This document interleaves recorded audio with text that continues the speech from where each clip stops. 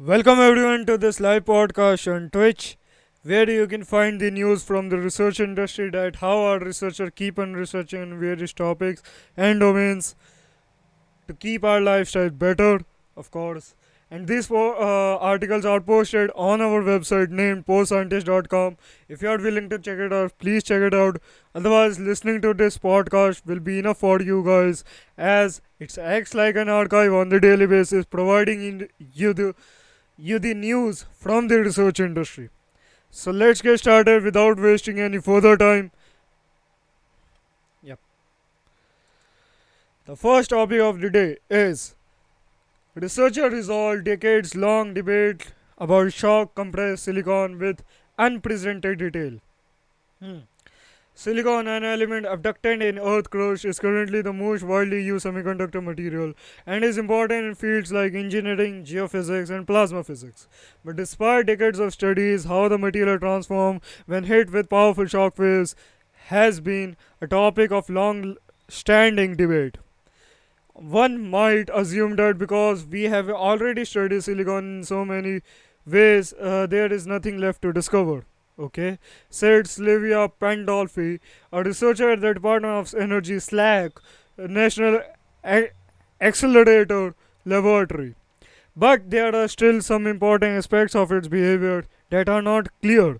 Now, researchers at SLAC have finally put this controversy to rest, providing the first direct high fidelity view of how a single silicon crystal deforms during shock compression on nanosecond timescales. To do so, they studied the crystal with X rays from SLAC's Linear Coherent Light Source (LCLS) X ray laser. The team published their result in Nature Communication on September 21st. What they learned could lead to more accurate models that better predict what will happen to certain material in extreme conditions. This is a great example of an experiment that unnecessary to better understand certain materials, said SLAC scientist Adenia Glinson, who was the principal investigator. You have to start simple with a single crystal to know what you are tracking and understand it in really detailed way before you can build up complexity to give way to say the next semiconductor of the 21st century that will allow the electronic industry to continue the remarkable progress seen in the past 50 years.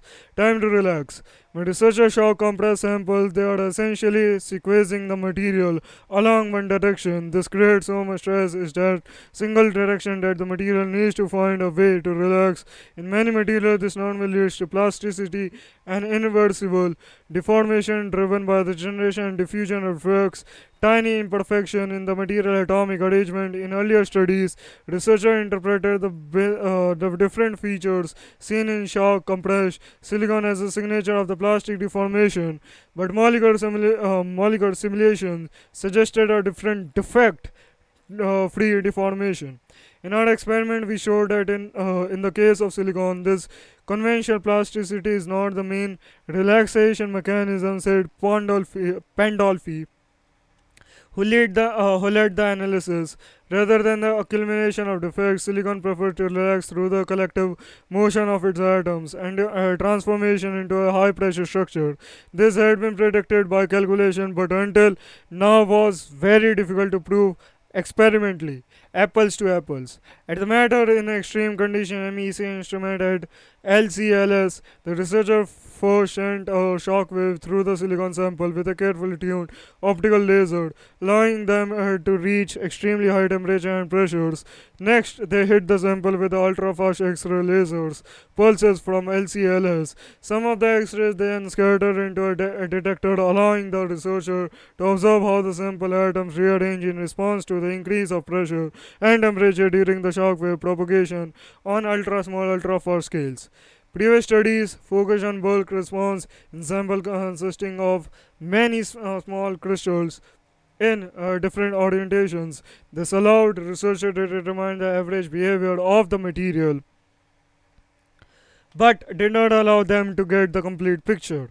Working with a single crystal sample allowed the researcher to follow up how the crystal transformed at the atomic level. The success of the experiment was due to incredible combination of sample quality and the X-rays from LCLS. Pandolfi said, were able to access the fundamental materials science without having to factor in distortion due to X-ray source or microstructure defect in the sample that could change how the material behaves. It much more of an apples to apple comparison with the theory. It allowed us to visualize what happened in what is as close as possible to a model system. Springboard technique. The ability to gain atmospheric insight into how material responds to stress is informing the design of next generation of X-ray facility. The matter in extreme condition upgrade MECU will produce unprecedented pressure combined with higher energy X-ray to probe a much wider array of conditions, enabling complex systems of direct relevance or to future technologies to be studied. Examples range from the semiconductor industry to fusion energy and the protection of satellites. We are looking at this as a springboard technique development. Glinson said it can be leveraged for many different applications beyond silicon, really pushing the frontier for new material and helping us to eliminate the path toward engineering these materials to benefit humanity. Getting the physics right.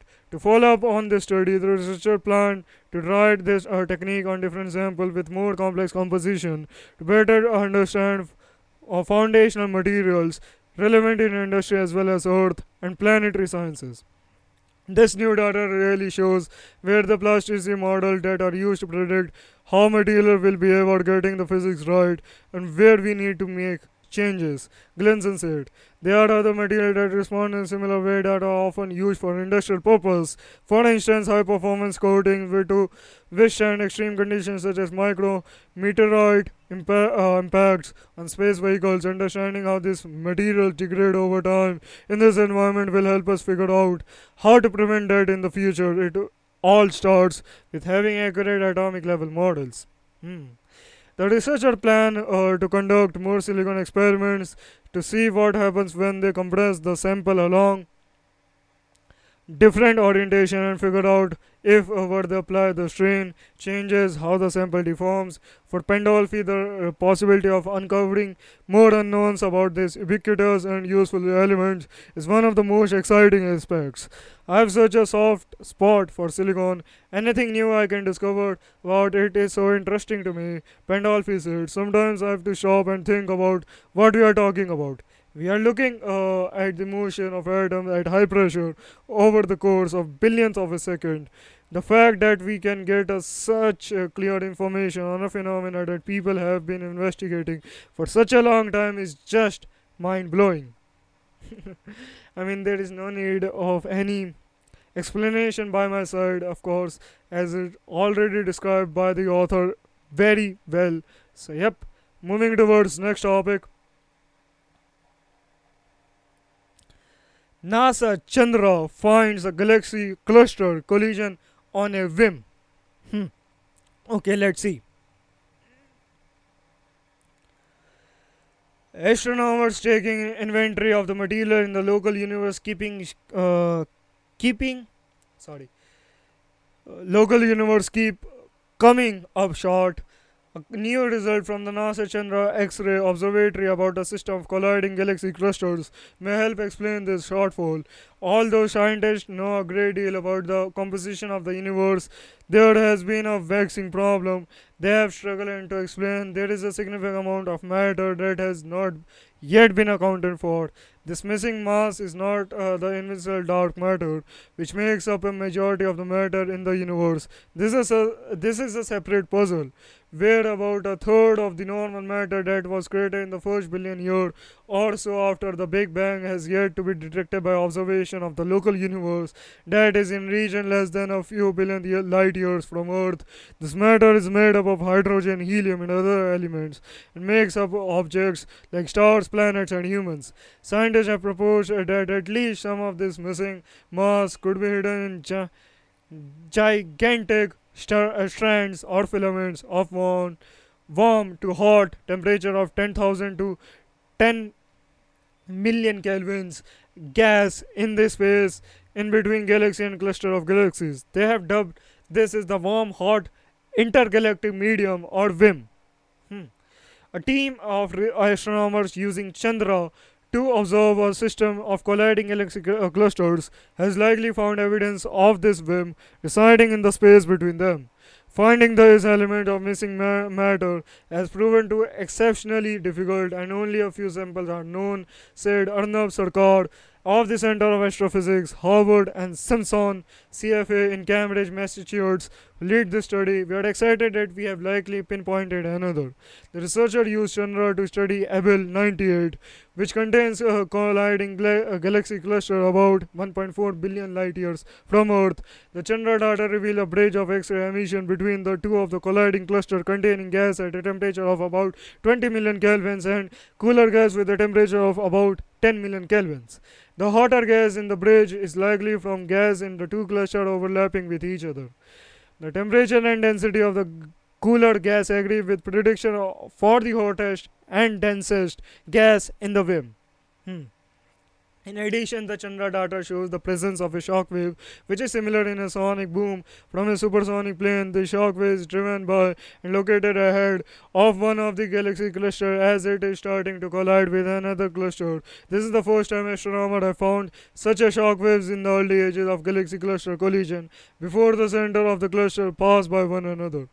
We think the shock wave is an important discovery because our model have predicted such a features should be there, but we haven't seen one until now, said co-author Scott Randall, also of CFA. There is a key part of the early collision process that will eventually lead to a merger of the cluster.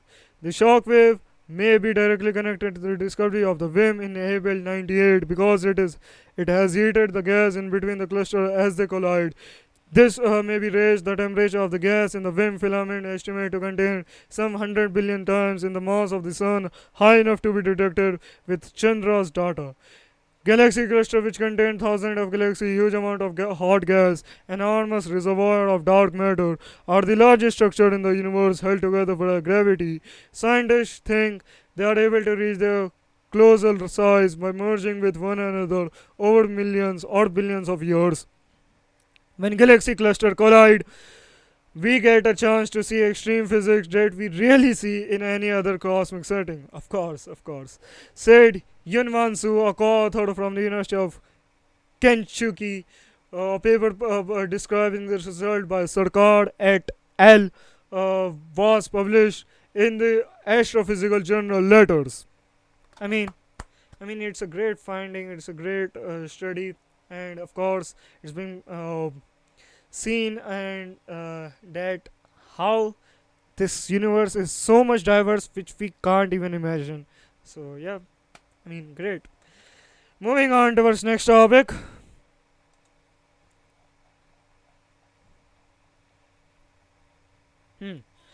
Record breaking gamma ray burst, possibly most powerful explosion ever recorded. Okay.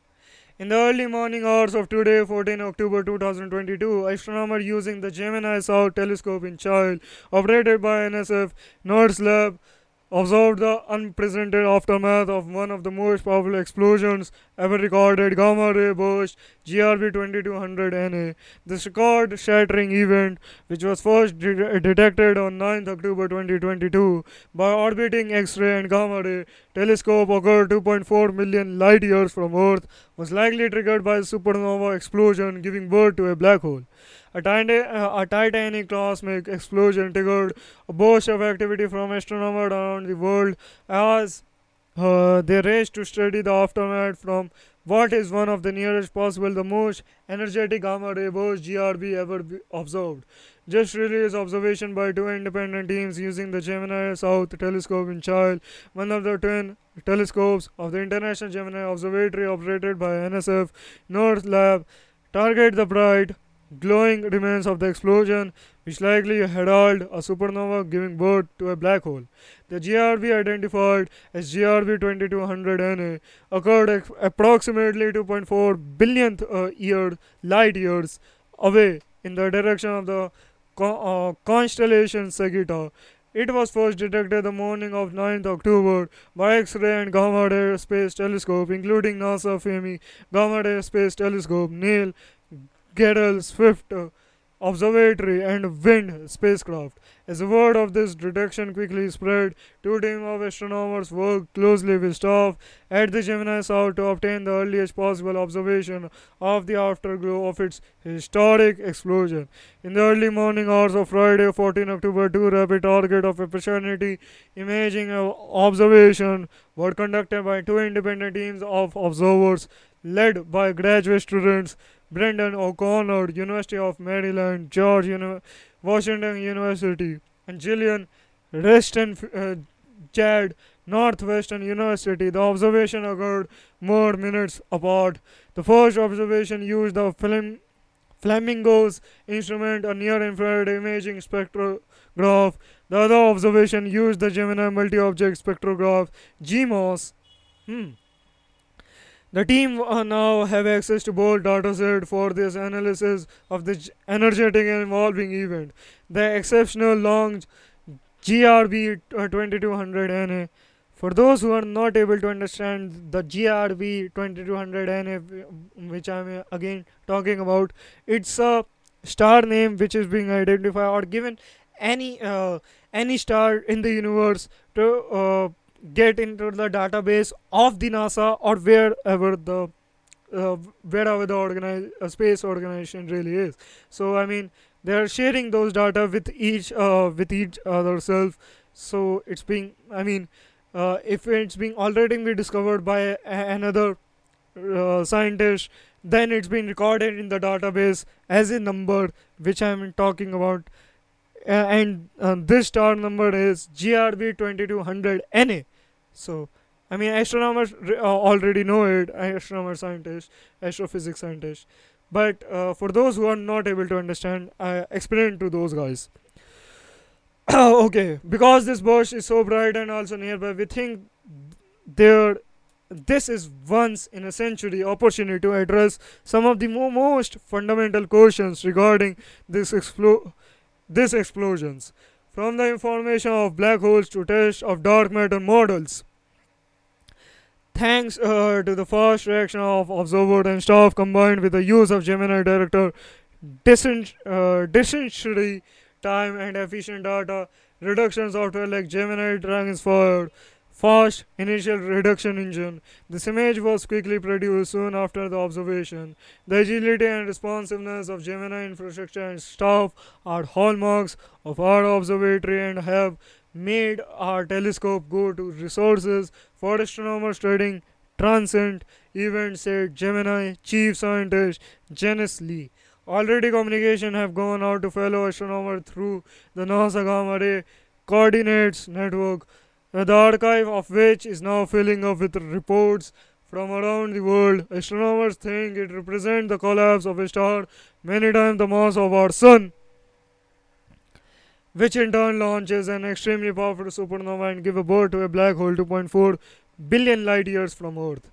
In our research group, we have been referring to this burst as the BORT, or brightest of all time, because when you look at the thousands of burst gamma ray telescopes have been detecting since the 1990s, this one stands apart, said Reston Jad. Gemini sensitivity and diverse instrument suite will help us to observe GRB 2200 NA optical counterparts at much later times than most ground-based telescope can observe. This will help us understand what made this gamma ray burst so uniquely bright and energetic.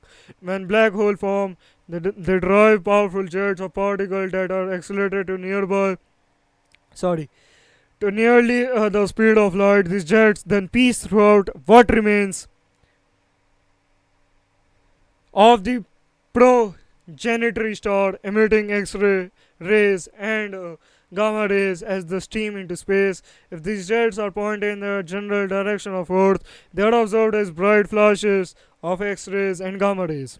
Another gamma ray burst this bright may not appear for decades or even centuries, and the case is still evolving. Of note, or another extraordinary report of disturbance in the Earth ionosphere affecting long wave radio transmission from the energetic radiation from the GRB 2200 NA event. Scientists are also wondering how very high energy 18 tera electron volt photons observed with the Chinese Large High Altitude Air Shower Observatory could defy our standard understanding of physics and survive their 2.4 billion year journey to Earth. This event, because of this relative proximity to Earth, is also a unique opportunity to better understand the origin of the element's behavior than iron and whether they all come slowly from neutron star mergers or also from collapsing stars that triggered GRB.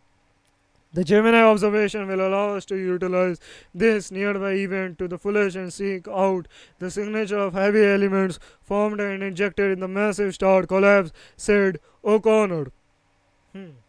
So, it's being identified or being predicted by our scientists because, according to the database, by the 1990s and till the 2021, it's being identified that these gamma rays being either be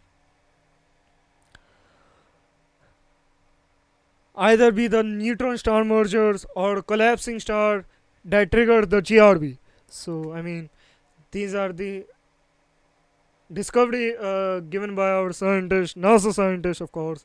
So, yep. Moving on to our next topic.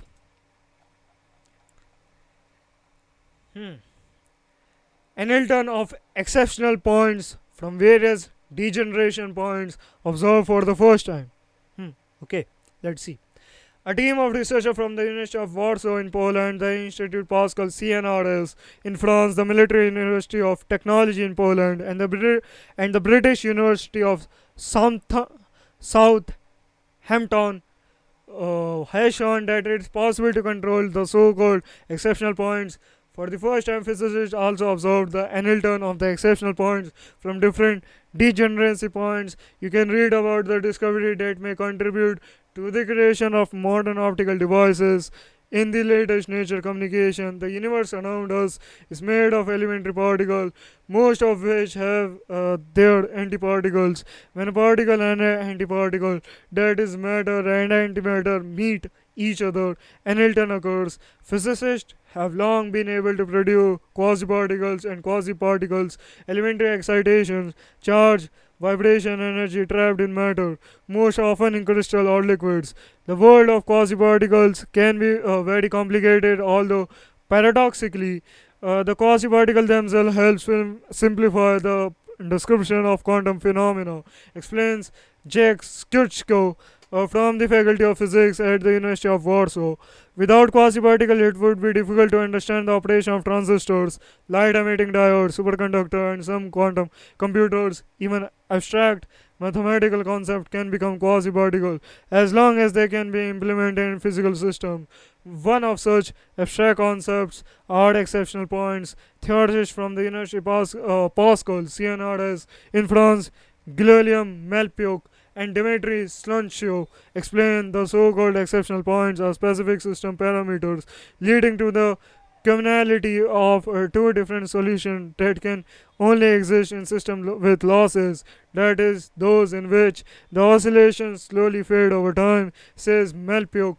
They allow the creation of efficient sensors, single-mode lasers, or unidirectional transport. What is important? Each exceptional point has non-zero topological charge, a certain mathematical feature that describe the fundamental geometric properties and allow you to determine which exceptional point will be the antiparticle for another exceptional point. Adds Slunshov, scientist from the University of Warsaw and the Military University of Technology, in the cooperation with the researcher from the CNRS and the University of Southampton, analyze the optical resonator filled with the liquid crystal. Liquid crystal are a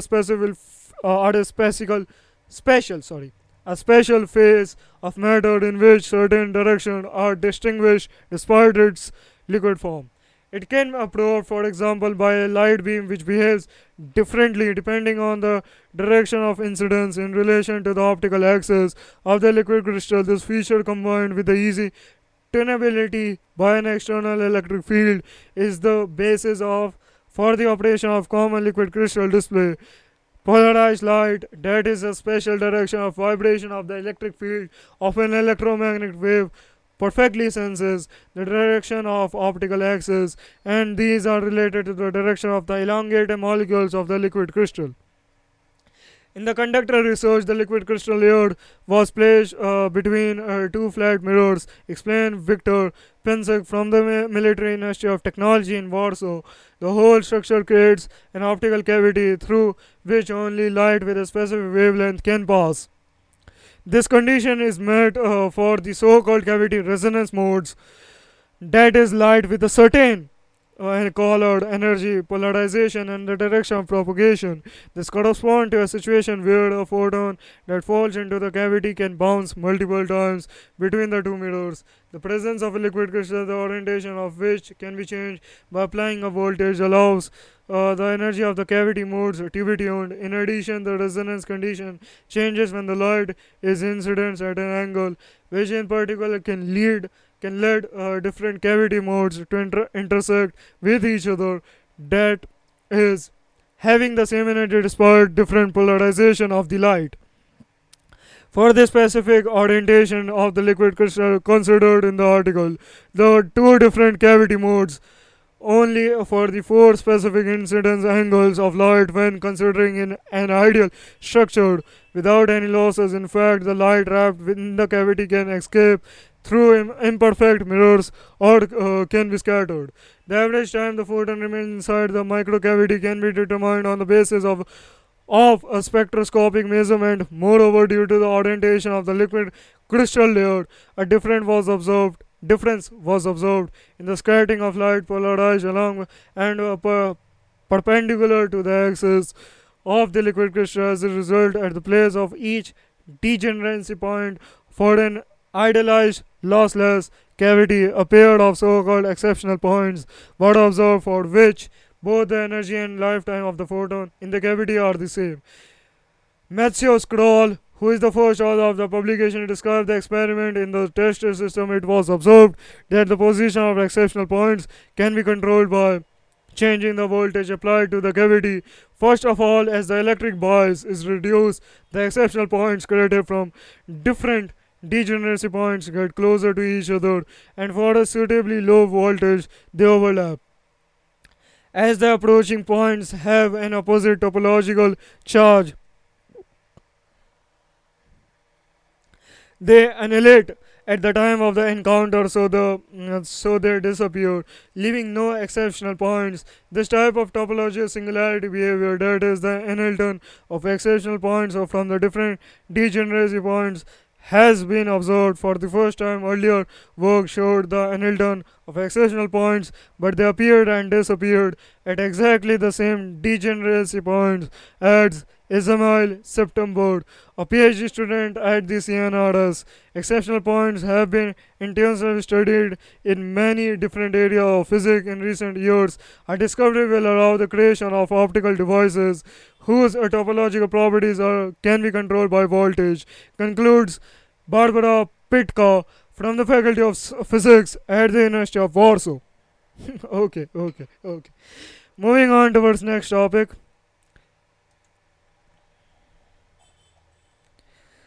How fluctuating oxygen levels may have accelerated animal evolution. Okay. Let's see. Oxygen level in the Earth's atmosphere are likely to have fluctuated wildly 1 billion years ago, creating conditions that could have accelerated the development of early animal life. According to a new research, scientists believe atmospheric oxygen developed in the three stages, starting with what is known as the Great Oxidation event around 2 billion years ago. When oxygen first appeared in the atmosphere, the third stage around 400 million years ago. So, atmospheric oxygen rise to level that exist today.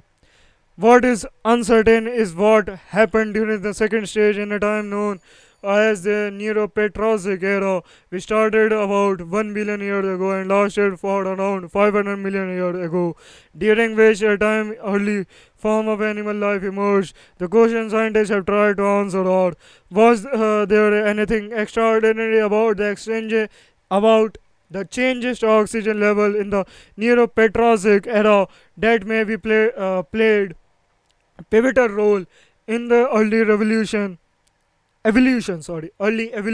of animals. Did oxygen levels suddenly rise, or was there a gradual increase? Fossil traces of early animals known as Ediacaran bird or multicelled organism that required oxygen have been found in sedimentary rocks that are for 541 to 35 million years old. To try and answer the question, our research team at the University of Leeds, supported by the University of Lyon, Exeter, and UCL, used measurement of the different form of carbons, odd carbon isotopes found in limestone rocks, taken from shallow seas based on the isotope ratios of the different types of carbon found. The researchers were able to calculate photosynthesis levels that existed millions of years ago and inferred atmospheric oxygen levels. As a result of the calculation, they have been able to produce a record of oxygen levels in the atmosphere over the last 1.5 billion years, which tell us how much oxygen would have been diffusing into the oxygen to support early marine life. Dr. Alice Cross, a biogeochemical modeler who completed his PhD in the School of Earth and Environment at Leeds and was the lead scientist on the project, said the finding gave a new perspective on the way oxygen levels were changing on Earth. He added the early Earth, for the first 2 billion years of its existence, was anoxic, devoid of the atmospheric oxygen. The oxygen levels started to rise, which is known as the Great Oxidation Event. Up until now, scientists had thought that after the Great Oxidation event, oxygen levels were either low and then shot up just before we see the first animal evolve, or that oxygen level were high for many millions of years before the animal came along. But our studies show oxygen levels were far more dynamic. There was an oscillation between high and low level of oxygen for a long time before early form of animal life emerged. We are seeing periods where the oxygen environment where early environment lived would have been abundant oxygen, and then periods where it does not. Dr. Benjamin Mills, who leads the Earth Evolution Modeling Group at Leeds and supervised the project, said this periodic change in environmental conditions would have produced evolutionary pressures where some life forms may have become extinct and new ones could emerge.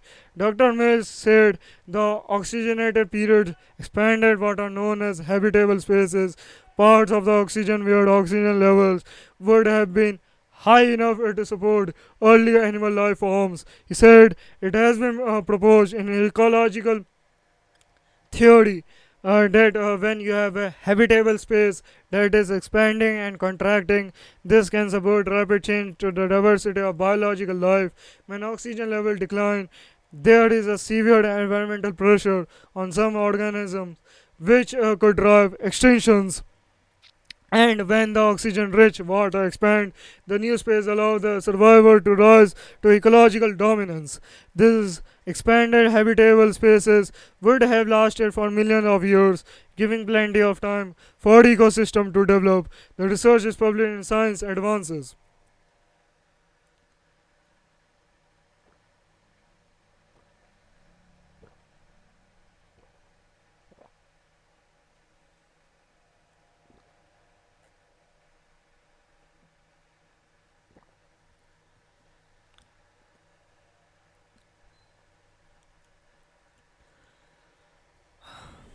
Moving on towards next topic.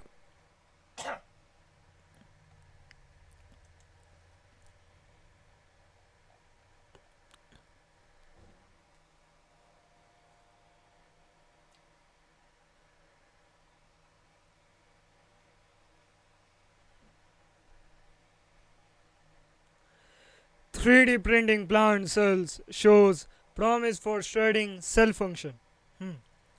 A new study from North Carolina State University shows a reproducible way of studying cellular communication among varied type of plant cell by bioprinting these cells via 3D printer.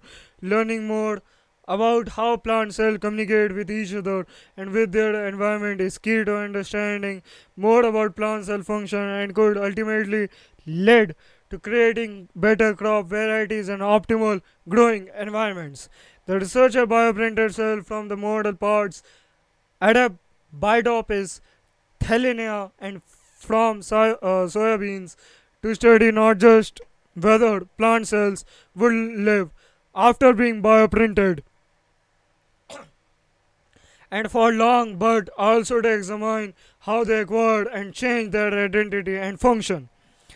A plant root has a lot of different cell types with specialized function, said Lisa Van Den Brook and NC State postdoctoral research was the first author of a paper describing the work. There are also different set of genes being expressed. Some are cell specific. We wanted to know what happens after you bioprint live cells and place them into an environment that you designed. Are they alive and doing what they should be doing? The process of 3D bioprinting plant cells is mechanically similar to printing ink or plastics with a few necessary tweaks. Instead of 3D printing ink or plastic, we use bioink or living plant cells. Vandenbroek said the mechanics the same in both processes with a few notable differences. For plant cells, an ultraviolet filters used to keep the environment sterile and multiple print heads rather than just one to print different bioinks simultaneously. Live plant cell without cell walls or protoplast were bioprinted along with nutrients, growth hormones, and a thickening agent called agarose, a seaweed-based compound.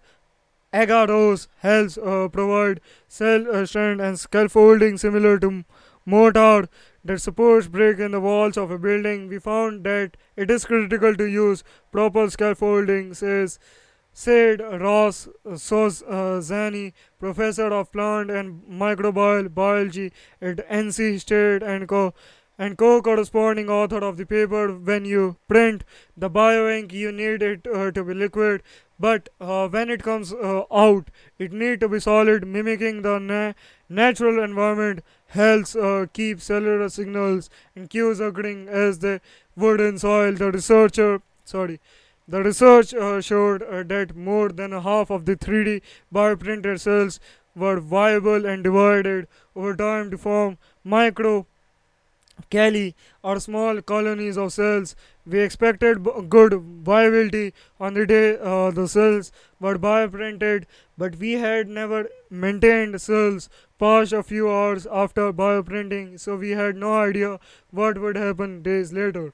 When then Pro Ek said similar viability ranges are shown after manually pipetting cells, so the 3D printing process doesn't seem to do anything harmful to cells.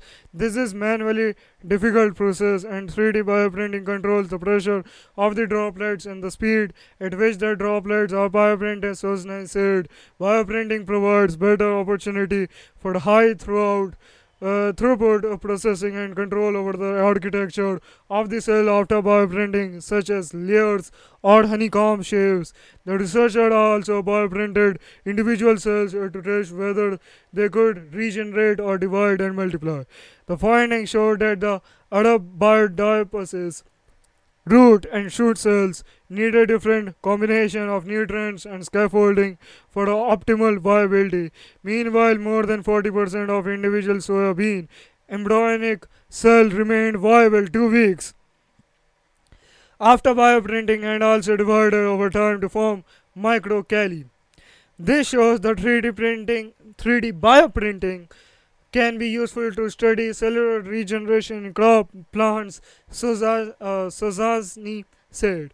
Finally, the researchers studied the cellular identity of the bioprinter cells, Arabidopsis root cells, and embryonic soybean cells are known for higher proliferation traits and a lack of fixed identity. In other words, like animal or human stem cells, these cells can become different cell types. We found that bioprinted cells can take on the identity of stem cells. They divide and grow and express specific genes.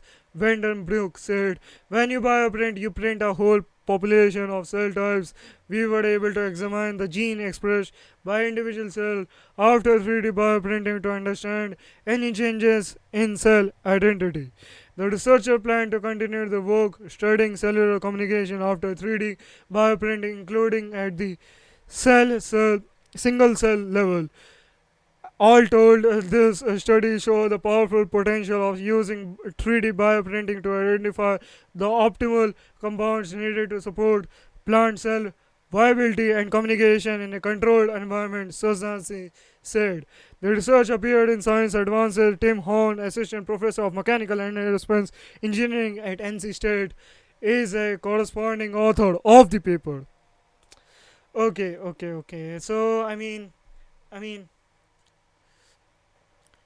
the researcher of this or the people who are working on their 3D printing plant cell to promise that can be actually printed and being generated and provide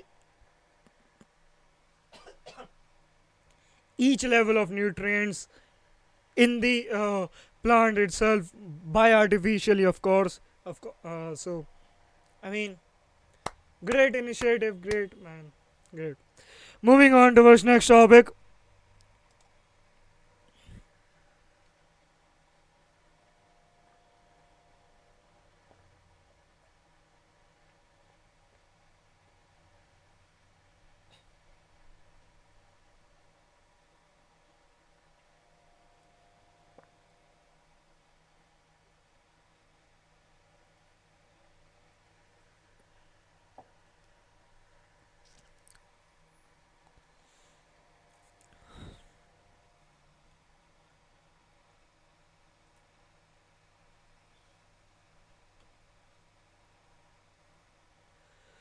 Researcher develop atom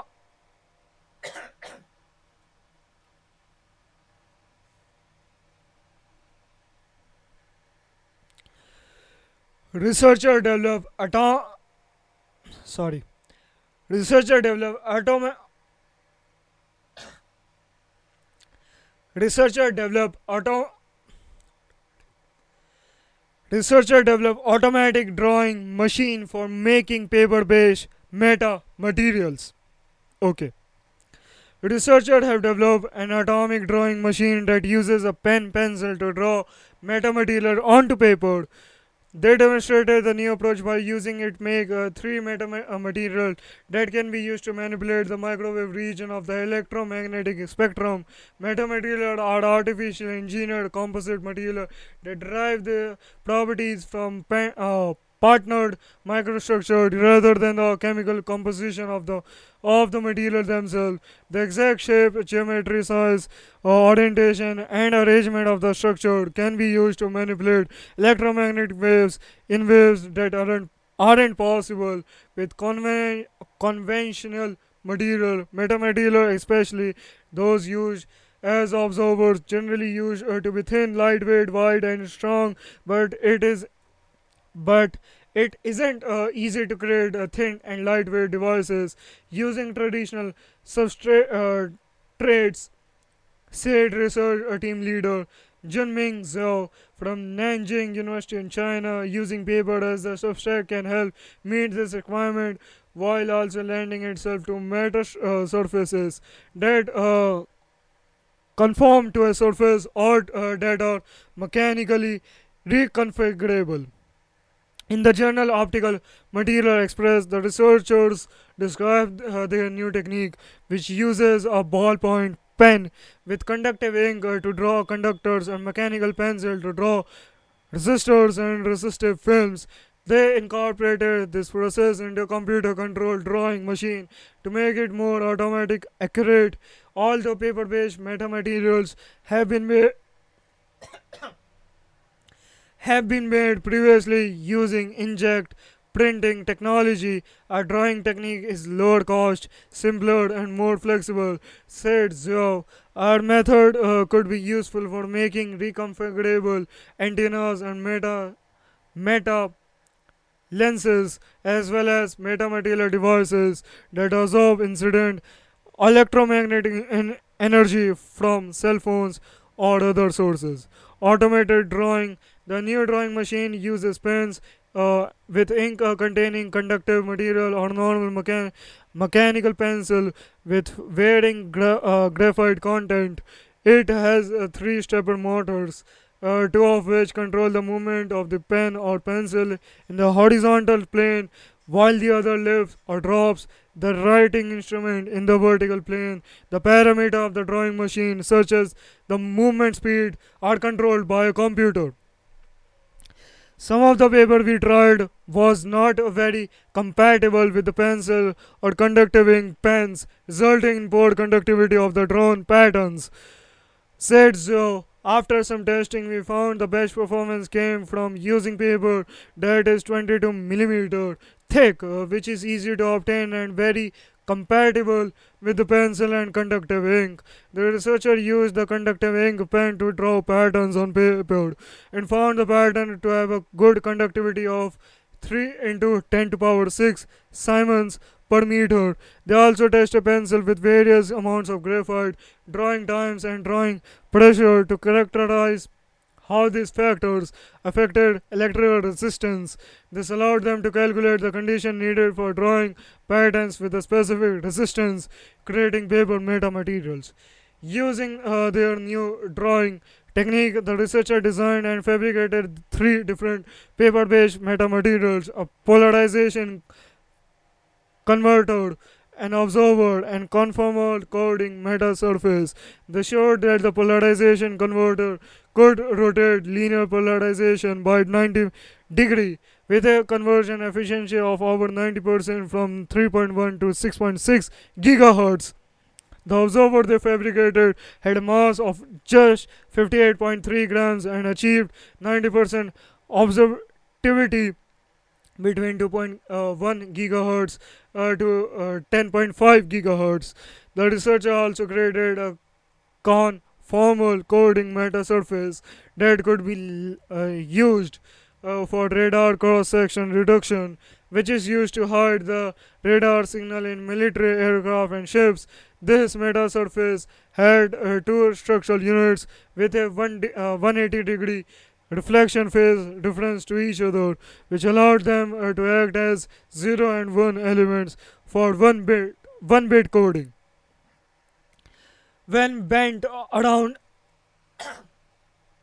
when bent around a curved surface, this meta surface achieved a tenth decibel radar cross section reduction over a frequency band from 8.994 to 11.59 gigahertz. We hope that in the future we can use the drawing technology to design the and fabricate meta device that could be carried or applied to the skin to achieve electromagnetic shielding and other functions, said so. We also plan to design mechanically reconfigurable metamaterials that take advantage of the fact that paper can be bent and folded. I mean, great, man, great. Okay, moving on towards next topic. Discovery of exciton pairs could enable next gen technology. Okay. Electrical engineers from the Australian National University ANU have demonstrated how to create exciton pairs in a new type of semiconductor structure, paving the way for next generation technology required for high speed computing, information processing, and data communication. The research could lay the foundation for a new generation of smartphones and computers that are blisteringly fast but also consume significantly less energy than current devices. The new technology has been developed by sandwiching together two sheets of bendable monolayer semiconductor and allows interlayered excitons to bind together. and form pairs. The research is published in Nature. An interlayered exciton is a quasi-particle made by a negatively charged electron and a positively charged hole that are sitting in two different layers. Interlayered excitons form when light is observed in a bilayer semiconductor. Interlayered exciton pair were predicted by theory decades ago, but we are the first to observe them in an experiment. Lead author Professor Yingwang Lady Liu said the discovery could help the researcher achieve a process known as superfluidity, a condition when electrical currents can travel without any loss of energy. PhD researcher Jianwen Sun said superfluidity is best visualized as a superhighway that allows excitons to travel at incredible fast speeds similar to cars traveling on a freeway.